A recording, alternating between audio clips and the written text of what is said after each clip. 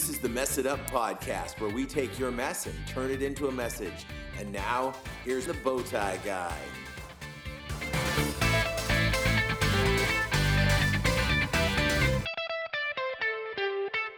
Hey guys, welcome to the Mess It Up podcast. It's a special show because today we got two guests together sharing a microphone. And we've got the swamp cooler going. We are in the Messed Up Ministries building, so it's going to be a little bit noisy. So bear with us. If you need to turn up your radio or iPod or whatever it is that you're listening to this on, go ahead and crank it up right now because we are ready to give you a show. So I want to welcome in Kimberly, who you've heard before. Hello, messy listeners. And her dad, Phil. Hello. Yeah, man of many words. So we're going to be talking about some stuff that we did in just a little bit, but I want to throw our word of the week out at you real quick because this one's kind of a cool one. Again, this was sent in by a listener. You too can send in words of the week. The word of the week this week is sublimation, and sublimation is the conversion of a substance from solid to gas without becoming a liquid. And it says right there, an example is dry ice. But we use sublimation in my with printing. We print it and it's printed on the paper, and then we heat it up and it turns into a gas, and we can print on shirts and cups and mugs and whatnot. So sublimation, wahoo! Sublimation ink. Yeah, sublimation ink. I got to take a sip of my big gallon of water. Doing a lot better on the gallon of water today than I was yesterday, but it's still a battle to get the gallon of water. And how much water do you guys drink on an average? I see your silly little bottles of water there. It make me laugh now that I have my bottle of water. But what's your typical water intake? Because I know it's usually better than mine. Yeah, about 64 ounces a day. And you do not get to mock me. I've seen you in the truck. Listen, I am 128 every day, all day now. So now. Yeah. Phil, do you drink a lot of water? No, I tend to drink coffee. Yeah, I call it filtered water. It's filtered through coffee. Yeah, my daughter says it doesn't count. So anyhow, stay hydrated, people. Yeah. What's with our daughters? Yeah, we need to teach them better. Anyhow, we're talking about prison. I took these guys to prison. I love my friend Danny Duchesne, who's the national director of Celebrate Recovery Inside, always says, if you want to go to prison, I can help. And that's the way I like to be. So I helped them go to prison. Phil told me, hey, man, I want to go to prison. And I was like, well, we got a couple of options. One is that you can stay there. The other, you can come home. And he decided coming home that night would be good. So when we had our graduation back at the end of July for our prison fellowship class at the prison in California City, I brought you guys out to help celebrate with us. And you were very gracious in wanting to go. And so I just wanted to get your thoughts about it. Phil, what was it that made you interested initially in going to prison? Because it's not something that a lot of people say that they want to do. Well, I have been interested in a long time through prison ministries. I always looked at that as something that would be a needed thing in our society. And how long have you been connected with prison fellowship as a giver or an interested person? Or gosh, back in the 1980s. Okay. And what brought that to mind? Was it a Chuck Colson thing, or it was Chuck Colson? Yeah. Okay. Yeah. I had listened to a radio station out of L.A., which we didn't have any other stations at the time, and they had Chuck Colson on there, and I was listening to what was going on with him. You know, he had just served his time, and coming out of the prison, he started prison fellowship. Yeah. And that it interested me to the point that it was like, no, I need to support this ministry, not knowing that I would ever want to actually go to a prison. Until I met you. Did you have any? Have you had any experience with either a temporary incarceration or spent the night in a drunk tank or never? Okay. Neither one. Okay, Kimberly, have you ever had been inside that you want to admit in front of your dad? No. Okay. The only reason I probably is if I had choked him, then I probably end up in jail. This is not an admission of anything. Hey, you love your dad. They drive you crazy. Yeah. So what was it that made it of interest to you, Kimberly? Working with you and having you tell me about your experience, and more than that. So wait a minute. Both of you are saying knowing me makes you want to go to prison? Yes. I don't know if that reflects well on my character or nature. Like, gosh, anything to get away from this guy. Lock me up, please. Actually, though, hearing Bev's experience also has been the other motivator for me, because as a woman, I think it's easier to feel fearful of jails, and even driving out there that day, that was just a foreboding.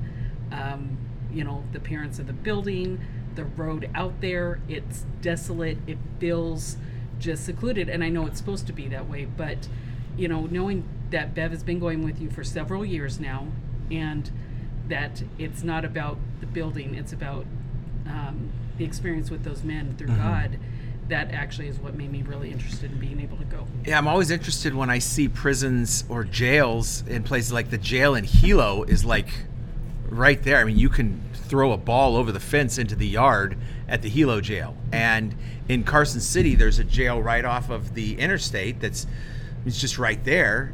And the prisons where I've served are out there. That's what's there, is the prison. And it is a little bit, I remember the first time driving up there. Now, it had a little bit more of a grip on me just because I was going back inside a place that I had been in, and not for that specific one, but it did have an ominous and foreboding feeling. What was it like for you, Phil, seeing? Had you been out there before to see the prison? No. Okay. But what I felt was isolation. And it continued to get more isolating the further we went into the prison. And to the point of there's really nobody in these halls. They were basically empty other than a couple workers and stuff. So that, to me, that was an experience until we walked into the room with all the other men that were in there. If there were more men, would it have felt a little bit less? There would have been some motion around there. Yeah. I mean, even going into the office, you got the officer that checked you in. Not a whole lot of conversation going on. Right. So it's like, well, why aren't we? I should say, why didn't I feel like talking? Yeah. It was just like, oh, maybe this is sort of like a library. We, as the population at that prison shrank, there used to be noise and commotion, guys walking in the hallway and stuff. And to me, it feels like being in the movie The Shining, and just a big empty building, walking in big empty hallways, and you don't hear the noise of life. You don't hear chatter or conversation or scuffling of feet or anything like it. It's just the echo of your own footsteps, and it can be a little bit creepy, intimidating. And thankfully, it's well lit. If it wasn't well lit, that would be even worser, I think. I do not like unwell lit, quiet, big places. Right. Well, even the parking lot had that feeling to it. I mean, you're out there and there's no sign of life. I mean, it's like there's lots of cars and nobody moving around. And like my dad said, is going into the office itself. The officer, you felt like I don't want to step out of line like the prisoners do, because I'm going to get in trouble for something. And it was just a strange sensation. But then as you proceed, and we've passed by the prisons in Atalanta. You have all the razor wire and all that, but you're driving past. You zip past it. Being closer to it was, I think, a little bit more of a reality shock of this is really what they see every day. Yeah. And we have a Hollywood depiction a lot of times of prisons, and it's not at all what we ended up seeing and being. So what was your perception before going in? Did you have a picture drawn in your mind of like, this is what it's going to look like, or were you going based off of TV and movies, or were you just completely I blank? didn't have any real anticipation of what it was going to be like, other than control. Even for myself, I felt there was going to be some type of control. where you could take and go and where you can't go. And, not that we got into any place that felt like there was somewhere different, but that definitely had a feeling to me. Yeah. About, don't step out of line. Yeah, and I would say the same. I didn't have an anticipation because, like I just said, we have a Hollywood depiction in our heads, which we know is not real. However, I think that the only time that I actually did feel like he just said about staying in being controlled was when you said make sure you stay in the lines, because the lines next to the wall, between the lines and the wall, is where the prisoners are. All of a sudden I got that creeped out feeling going, okay, yeah, I definitely don't want to have to stay here. So it was just, I mean, it was a reality check of, yes, they have specific rules that they're supposed to follow, and if they do step out of line, they will be punished if it's a repeated problem. But then I'm like, well, that's no different than anything in life. It doesn't matter if you're behind the walls of a jail or outside of them. I mean, we all have things that we're supposed to follow, and when we don't, there's consequences, and it's just one of those. And those lines were one of the most difficult things for me, because I was used to being on the wall side of the line, and so when I first came, it was really everything I could do to make myself walk in the center of the corridor rather than on the edges of the corridor, because I was so used to, and the institution where I was, we had to have a shoulder in contact with the wall. You had to walk with your shoulder on the wall, touching, because they wanted you up against that wall. And to walk in the middle was very strange for me. And even for you, I mean, you weren't in jail as long as some of these other people have been in jail. Absolutely. But look at how much that affected how you are returning, and just, I mean, I don't think people realize how much of an effect even 9 months can have on a person, that if you return, your perspective is different because you've lived in that life. Well, it was 15 years later that from the time I got out to when I went back in, and the smell hit me immediately. It's like that institutional smell. It's like, this is what it smells like. This is what it sounds like. This is what it feels like. And I was in, the jail where I was very similar to this because it was all inside. We go to Tehachapi, you got a lot more outside people wandering around, and they can go out on the yard and have a little bit more freedom, but it's a more secure prison.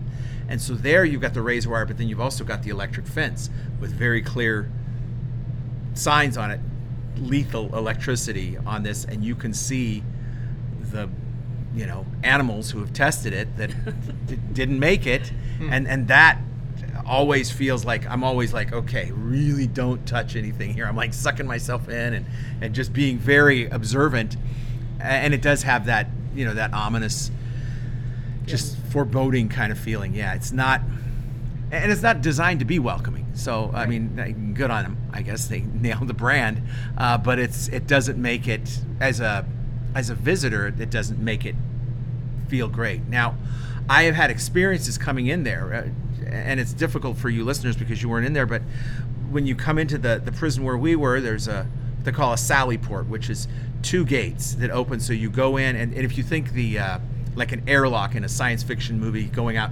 So you go in one, and then they close it behind you, and then you go into the next one. Then you walk into the building proper, and there's another corridor that they open up and close, and then open, and then you're into the main prison.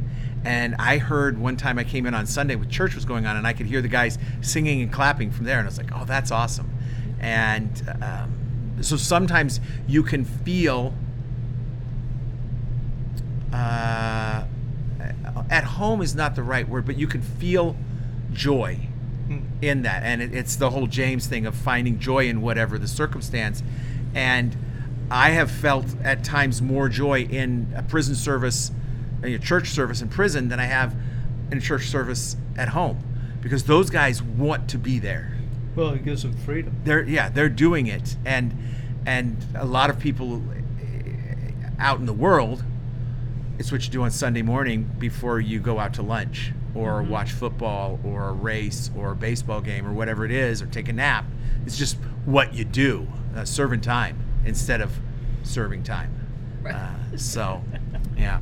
Well, I'm going to take a little break here. We're going to throw it to our song of the week. The song of the week was brought to me by Kimberly, and it is a song called Rescue by Desperation Band. So we're going to give you about 90 seconds. We'll be back on the other side to talk about your experience in the prison as well as this song. So here is Rescue by Desperation Band.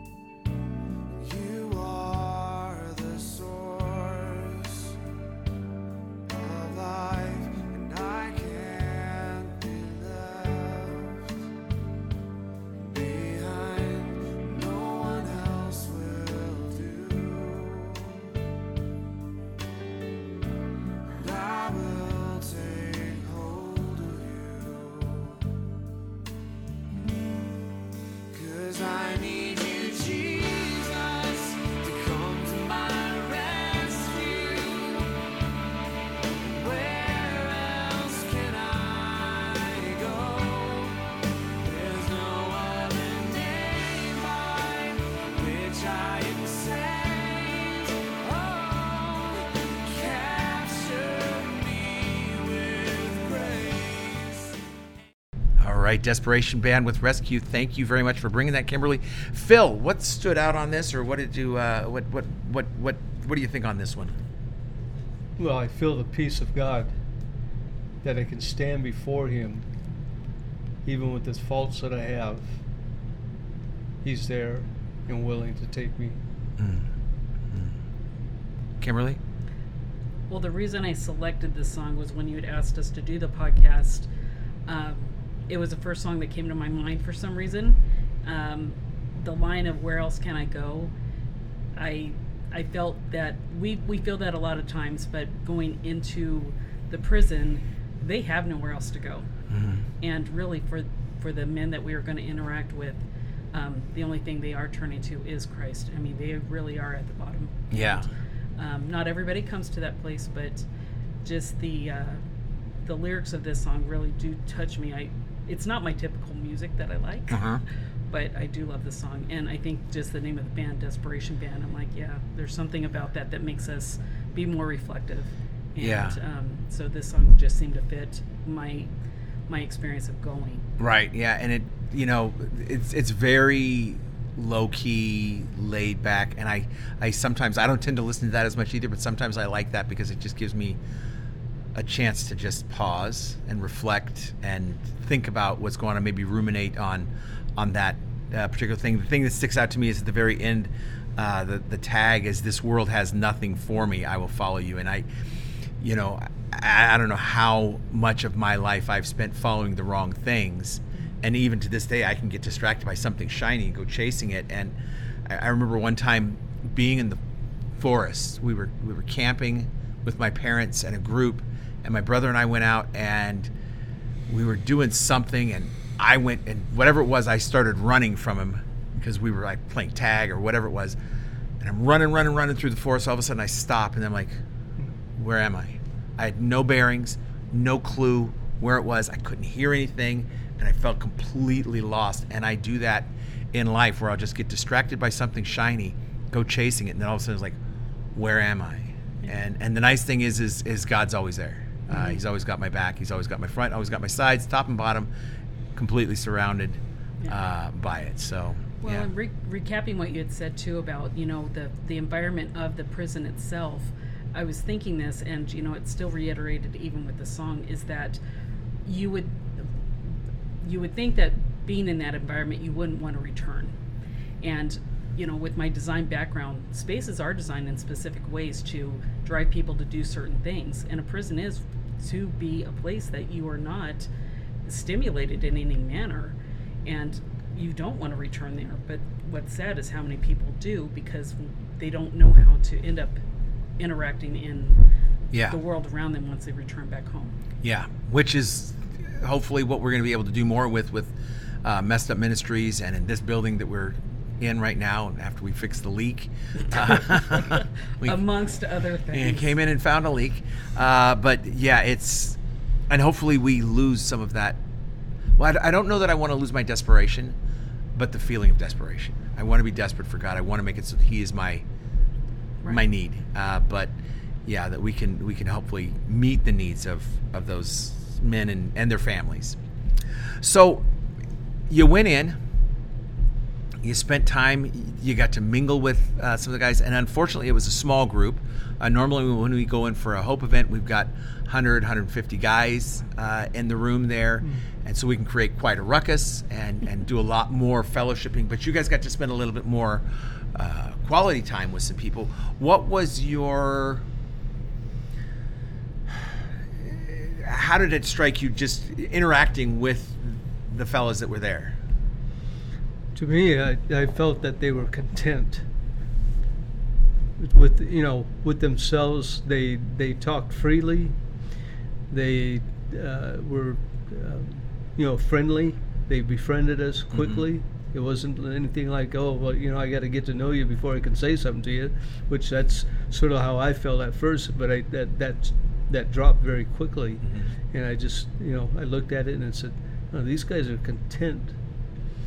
Not everybody, I'm sure, in that prison was content, but these guys were, because they knew that their life was, given over to Christ instead of to the world. Yeah.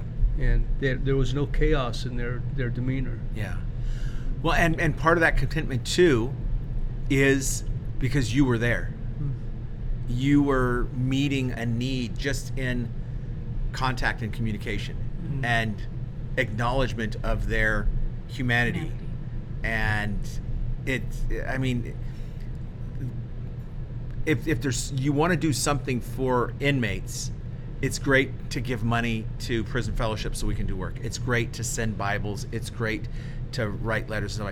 Going in and just doing whatever they're doing, it's the number one thing you can do to brighten a person's day. And it's, another you face. can see it, yeah. And just because there's so many people that go in there and don't treat them like humans. You went in there and treated them like you would probably do if you walked in to church on Sunday morning and say hi to people and shake hands. I was quite taken by that fact in itself. They walked right over to us and started introducing themselves and wanted to talk to us and ask us questions. And I thought, wow, this is surprising. Yeah. And that was the thing, is that wasn't even your group, because we came into the room when a service was happening. So there was a totally different group of men that were in that room. And like my dad said, we're sitting off to the back because we don't know what to do or how we're supposed to interact. And here's these guys coming over and shaking our hands, and I'm so-and-so, and they wanted our names. And yes, it was, I mean, they made us feel important in the space. And, but you're right. I think the biggest thing is people they don't treat, well, even out in society, we don't see the human that's standing there. You have the person that is suffering. We avoid them instead of just smiling at them. Yeah. And we avoid people, and you just go, but why? There's no reason to do that. I mean, unless they're coming at you with a knife. Like, why am I turning away from this person? And if they're coming at you with a knife, most of the reasons that people do stuff is because of something. If somebody's doing something, it's because of something. What is wrong? And I it's easy for me to look at, oh, this jerk just cut me off. What's this idiot's problem? Why are they driving so slow? And then I think, okay, well, what is making that person respond to the world the way they're responding? Why? What is going on? Are they broken? And we know that hurt people will hurt people. Right. And so if someone is trying to hurt someone, that means that person's probably hurting, and we can react to them by hurting them back, or we can try to fix that hurt. And like you guys did, you just go in and spend some time. I remember when I saw people come in the first time I went to church, and there were people there that weren't, wearing uniforms. I'm like, these people took time out of their day to come out and spend time with me? They don't even know me. That's weird. And it's amazing. I can't believe that someone would do that. It's like, they've got to have better stuff to do than come to jail, and... You're saying the guards? No, well, no, for me, when I was in, it was just like, you're not the chaplain, you're not a CO, you are, you're a person from the streets coming in and doing church with us. Right.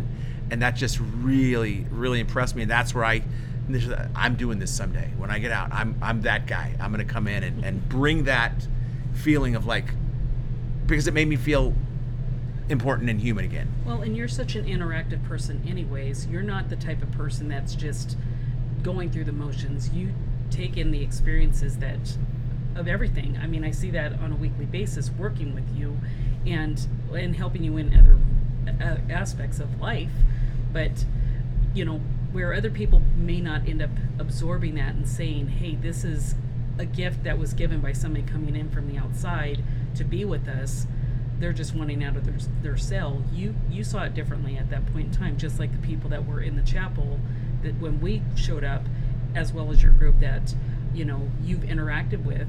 And the other thing we did see, though, is because they're moving on to other jails, there was a somberness to them, too. There was life. There was life in that room, but there was also a sadness. And it was hard because, I felt this wave of emotions going through that 2 hours that I was sad and happy all at the same time for you and for them, because I said there's a finality unless they find your ministry when they get out. And so I think actually that was what impacted me the most, because there was part of it, like even now I feel like I'm welling up, I feel sad. Yeah. But I'm like, but it's not about you. It's not about me. It's not about any of these things. I'm like, it is about Christ. And when you bring somebody to Him and they find that peace that only He can give, that's very different. So if you were going to name a takeaway from your experience, you've got an elevator ride up to the 10th floor of the doctor's office building, and you want to tell someone about your experience in the prison. What's your 10-flight elevator pitch about what happened in the prison for you guys? For me, God's everywhere, and every person is able to find Him through people that share His goodness and His grace. That's my takeaway. I think that it's not an elevator ride. It was. Why are you talking to people about prison on the elevator? Tell you what, people, if you want to have some fun on an elevator, talk about prison. As soon as those doors close, hey, who wants to talk to me about prison? Yeah. My experience, and I did have an experience, the day that the doctor took and told me I had cancer. And he looked at me and he says, "You're not surprised." And I said, "Why should I be surprised?" I said, "Isn't this life? Isn't the thing that we're going through part of life?" I said, "I'm no better than the next guy." And that's even true when I think about prison. How many times that I could have been caught doing something that I didn't even know was considered potential for a prison. So we're all in that situation. We need to take and recognize that just because they got caught, that's what you can express to these people on that elevator, is that no, you deserve the same thing that they're getting. Only thing is, you weren't caught. Yeah. And now you can take and bring some relief to that person. Yeah. And you can give relief to that person in the elevator too, if they understand what you're talking about. Yeah. Yeah, and for me, just the idea that I never remember who said this, but there was a person who said that prison should be the punishment. Going to prison is the punishment. You shouldn't be punished in prison. It's, you've been taken away from society, from your family, from your friends, from people, and that's the punishment. But if all we're doing is sending people and punishing them and not doing anything to rehabilitate them, because they're coming home. 90% of those people are coming home, right, living next door to us. Yep. And I don't want an inmate living next door to me. I want a human living next door to me. Right. And if all they are is that number, and they don't feel like a human, they don't feel like there's any chance, they don't feel like there's any opportunity, and they don't feel loved, then they're not, the chances of them being successful go down. I can't say that they won't, because God's better than I am and He can make things happen. But I think it's a better chance of success if we can get people to understand that people are people. And that goes for the inmates as well as for us as receivers. If my experience coming home was not awesome. And for a lot of these guys, it's not going to be awesome when they come home. They're not going to have a lot of people saying, "You know what, I think I want to hire you because you're a felon." It's not typically what happens. Isn't it a shame that the person does the time that they were required and we have no room to forgive them? Yeah. And as Christians, that's where we have to take and look at it and say, "Oh no, they deserve another chance. How many chances, Lord, have you given me?" Yeah. Yeah, I had an exercise when I was in high school. I ended up doing a retreat away from class, and it was for a few days in a camp. And one of the exercises that we ended up having was to place labels on each other. And some of them were good, and some of them were bad. And I shouldn't say bad; they were just negative aspects of our personality. Yeah. But I remember the main one that I ended up receiving that was the negative is that I was aloof. And it was a very fitting label for me. But that's the thing, is that we label people that have come out of jail with a very specific label. They're a criminal. What if we all walked around with labels that people really want to put on us and have everybody see them? nobody wants that. So if you're only seeing that the person has been in jail and that they are a criminal, you and I have had this conversation repeatedly, I get really defensive when people slap a label on somebody. I'm like, you're not seeing anything else. And it must be really nice to be you, because would you like me to give you the labels that I see on you? Yeah. I mean, and I don't want that either. But I do remind people of that with those that I interact with in my life, that when people just say something really flippant, and I get really irritated. But I think that's why, for myself, of being able to go into the jail, I mean, it was about seeing the human. It wasn't about seeing a guy that's been arrested for whatever. Yeah. I mean, like the one guy with the yellow spoon in his pocket, I still wish I could remember his name. He's been in since 1989. Yeah. And that was startling to me. But I said, you know what, Lord, you still have him here. He's in this room, and he's celebrating that he knows you. That's what matters at this moment. So. Yeah. And I see a lot of people who go to church that I wouldn't label Christians. And so just because you do something doesn't mean that's the thing you are. Right. It's, we need to be able to separate who a person is from what they've done, or, we aren't what we eat. It's just part of what goes into building us, and that's an experience we had. But, it's not who you are. I've been to Disneyland, but I'm not Walt Disney. I'm not Mickey Mouse. So, we got to be able to differentiate between those things, and if we want to move on. And that's where your ministry comes in, is that you're reminding them that they don't have to identify just being a criminal. Yeah. I'm not just a criminal going back home. I am Vince, and I have these goofy skills about myself. I'm going to put a cupcake on top of my head. Yeah. But I'm able to be funny, and I have humor. I mean, I'm going to use him as the example, but that particular person, he's more than just a drug user since he was 13. He's no longer that person. Mm-hmm. He can go back to it if he chooses, but he doesn't have to, and he knows that. And you and Bev breathing life into him with the Word of God is what, you said it. I mean, those things just being changed. So if you could go back for another day, what would be different, do you think, in your mind now that you've had the experience? How do you think it would be different going back in for the second time? Boy, for me, I think it would be a little bit more open. I've experienced the first time. Mm-hmm. Now I would go back and say, wait a minute, no, I can be a positive influence on these men, in not making myself better than them, not putting myself over them in any way. It would be just, hey, let me tell you some of my experiences in my life that I can take and share with you, that you may experience when you come out. Yeah. Which is more than likely they will. How do you get through these things without getting yourself into trouble or getting sent back? Yeah. And that was truly what I was trying to take and say on when I shared Psalm 1. Mm-hmm. And I look at that, and it's just like, there are certain things that we do in life, and if we don't stop ourselves before we get to the first place of walking with somebody, if we don't know who that person is, we shouldn't be walking with them. Right. Yes, I want to get to know you, but let me know who you are before I start walking with you.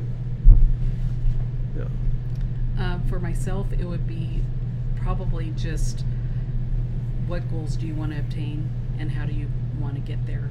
I think a lot of times people end up just going through their day-to-day. They don't have something that they're projecting for. Because there is always like you said, there's usually an end date for most of these guys coming out. Mm-hmm. But what do you anticipate, and how are you going to get to that point? I mean, it's easy to say things in theory, but what are you doing now to try and start changing those things? Yeah. And I mean, we're all guilty of making plans and never following through on them. But it doesn't mean that we can't, without other people's encouragement. Sometimes we really don't know how to move forward. Right. I know I have lots of people that will end up saying, "Oh, I want to do this," and I do want to encourage that. And I don't do it because I'm not trying to hound them, but I want to see that you're able to actually obtain that. So Yeah. I think that would probably be more of my conversation with some of the people. Cool. And have you, since you've been in, have you seen TV or movie with prison on it and looked at it and judged it and said, that's right or that's wrong? No. Okay. Yeah. I'm always. We don't watch a lot of TV. I was looking and seeing what's there when I see it, and it's funny some of the things that they'll do, and like that would never work. All right, you did that because it was easier to move that plot line along, but yeah, it's funny how we become technical experts on things and look at what's going on.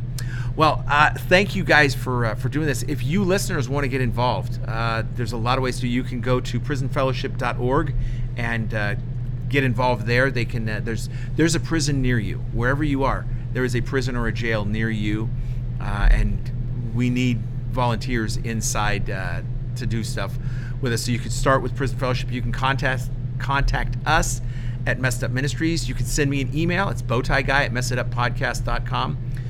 You can call or text me just to get more specific information. My phone number is 760-608-1942. And if you want to just help to support what we're doing and become a financial giver, become part of the Nehemiah projects to rebuild the walls of this lovely building we're in, text the word MUM to 760-WALLS-CA. That's 925-5722. And we really appreciate all that you do to give to us. I could use more words of the week. I definitely could use more songs of the week because I'm almost out of those. And folks, we're coming up at the end of summer here. It's about to become fall. We're about to get in some oranges and some browns. I saw at Starbucks, I saw the pumpkin spice. It's there. They haven't started selling it, but it's there. Get ready for the weather to get a little bit cooler. Maybe start making some more soup, wearing some more jackets, some sweaters, and we'll be here with you every Tuesday. So thanks for being here with us. Thank you, parents, for being here. And we will see you guys next time we mess it up.